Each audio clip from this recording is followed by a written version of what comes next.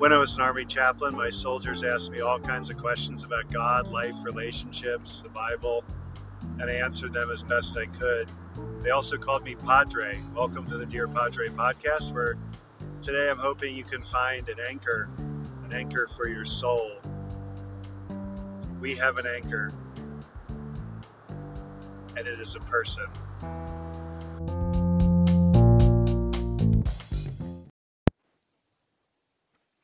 The rehearsing of Israel's history is part of the teaching of the church. We must learn Bible stories as Christians. Um, and maybe you heard them as kids, and it's good to hear them again. And maybe you didn't hear them as kids. That's becoming, and not just becoming, that is normal today to not know a lot of Bible stories. It's normal to not to hear a story and say, was that Moses or Noah? I can't remember. That's okay. Not everyone had the same childhood, for sure. That's for sure about all of us. And so all of us have had different exposures to the stories of our faith. And it's important to tell these stories to people and not just to kids. Notice that the Bible stories being told today in the book of Hebrews are being told to grown-ups, to people who are there listening. Now, there probably were kids that would have heard this read aloud in church and discussed, but ultimately these are Bible stories for grown-ups. And Bible stories for grown-ups are told in all their details.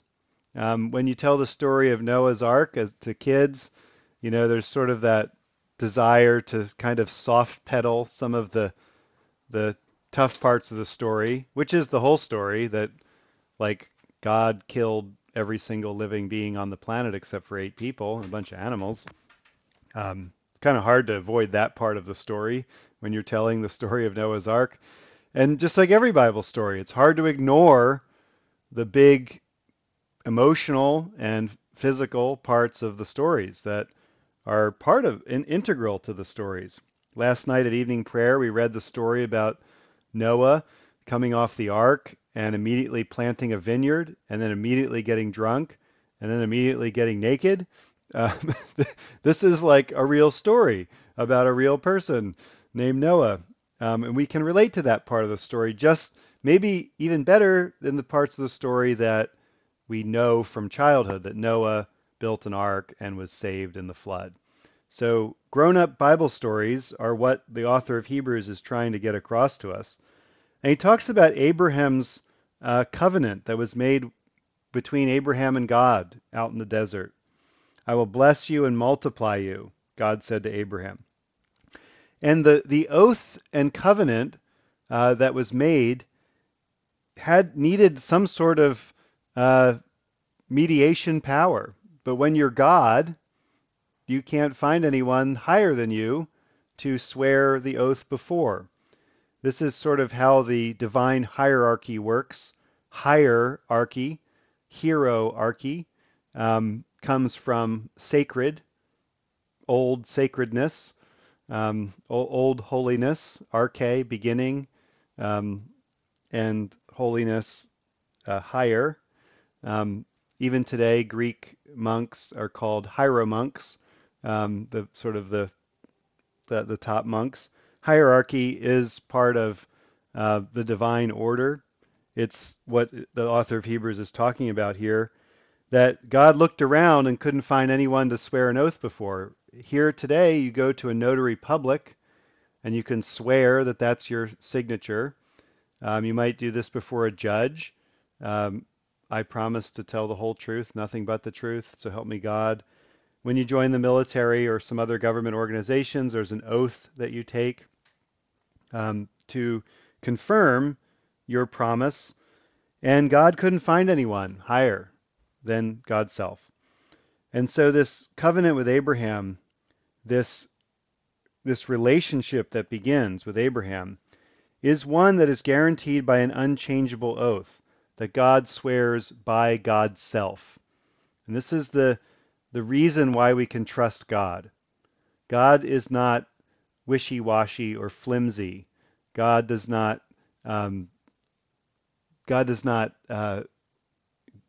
switch things around on us because God gets nervous or something like that. The ultimate trust that we put in God is placed on the fact that God has proven God's self time and time again to be faithful, and in ways that go beyond what we might think is adequate. For instance, in the story of Abraham, God made this covenant with Abraham when Abraham was old and childless, and his wife Sarah was up in years as well, past the years of childbearing. And that is when the promise of God came to Abraham. And you can see why it needed to be a big deal promise, not just when you see a young couple that just got married and they're in their 20s and you say, oh, you're going to have a lot of kids. Um, this is God saying this to people in their 90s. Oh, you're going to have a lot of kids. And you have so many kids, they're going to be as many in number as the sands of the seashore and the stars of the sky. But this is the promise God made to Abraham, a promise that he swore by himself with. And this is the ultimate trust that we have in God, that God is enough for God's self, that before the dawn of time, before time was created, time is a created thing, just like we are. Before we were created, before time was created, God existed in a perfect union of love and joy, in a way that we can't fully understand probably as limited humans. But God did not get lonely and say, man, I wish there were more people around here. I wish there were more angels around here. I wish there were more whatever around here. God wasn't needy or lonely when God created the world. God created the world out of love, out of pure love, to include us in that love. And that is a big difference from the God who is lonely and God who is needy and God needs us in that kind of codependent way. God created us out of love because God wanted to include us in that perfect love that the Trinity shares from before time even began. And that means that God is trustworthy, that God can swear by God's self and keep God's promises. And this is where we're supposed to have an anchor in the soul. This has been a really hard week for a lot of reasons for me. The shifting weather, the Omicron virus taking down so many people in our church who are recovering, thanks be to God. But it's been a huge blow for all of us.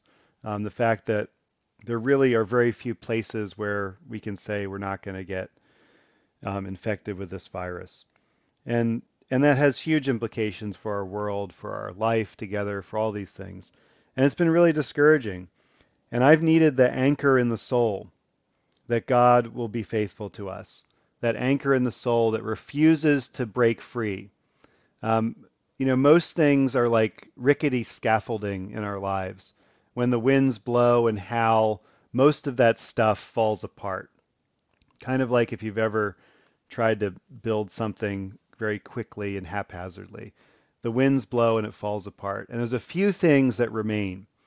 And one of them is an anchor, a steel iron anchor that's so heavy you just can't blow it aside. And that anchor in the soul, that's what the author of Hebrews calls it. This hope, a sure and steadfast anchor of the soul, a hope that endures and enters the inner shrine behind the curtain. That Jesus is a high priest forever after the order of Melchizedek. That is the hope that we have. That Jesus has done something in the heavenly temple for us and still is doing it in the heavenly temple, still is there offering these sacrifices for us, the sacrifice of himself once offered, that sacrifice is still happening. It's still working.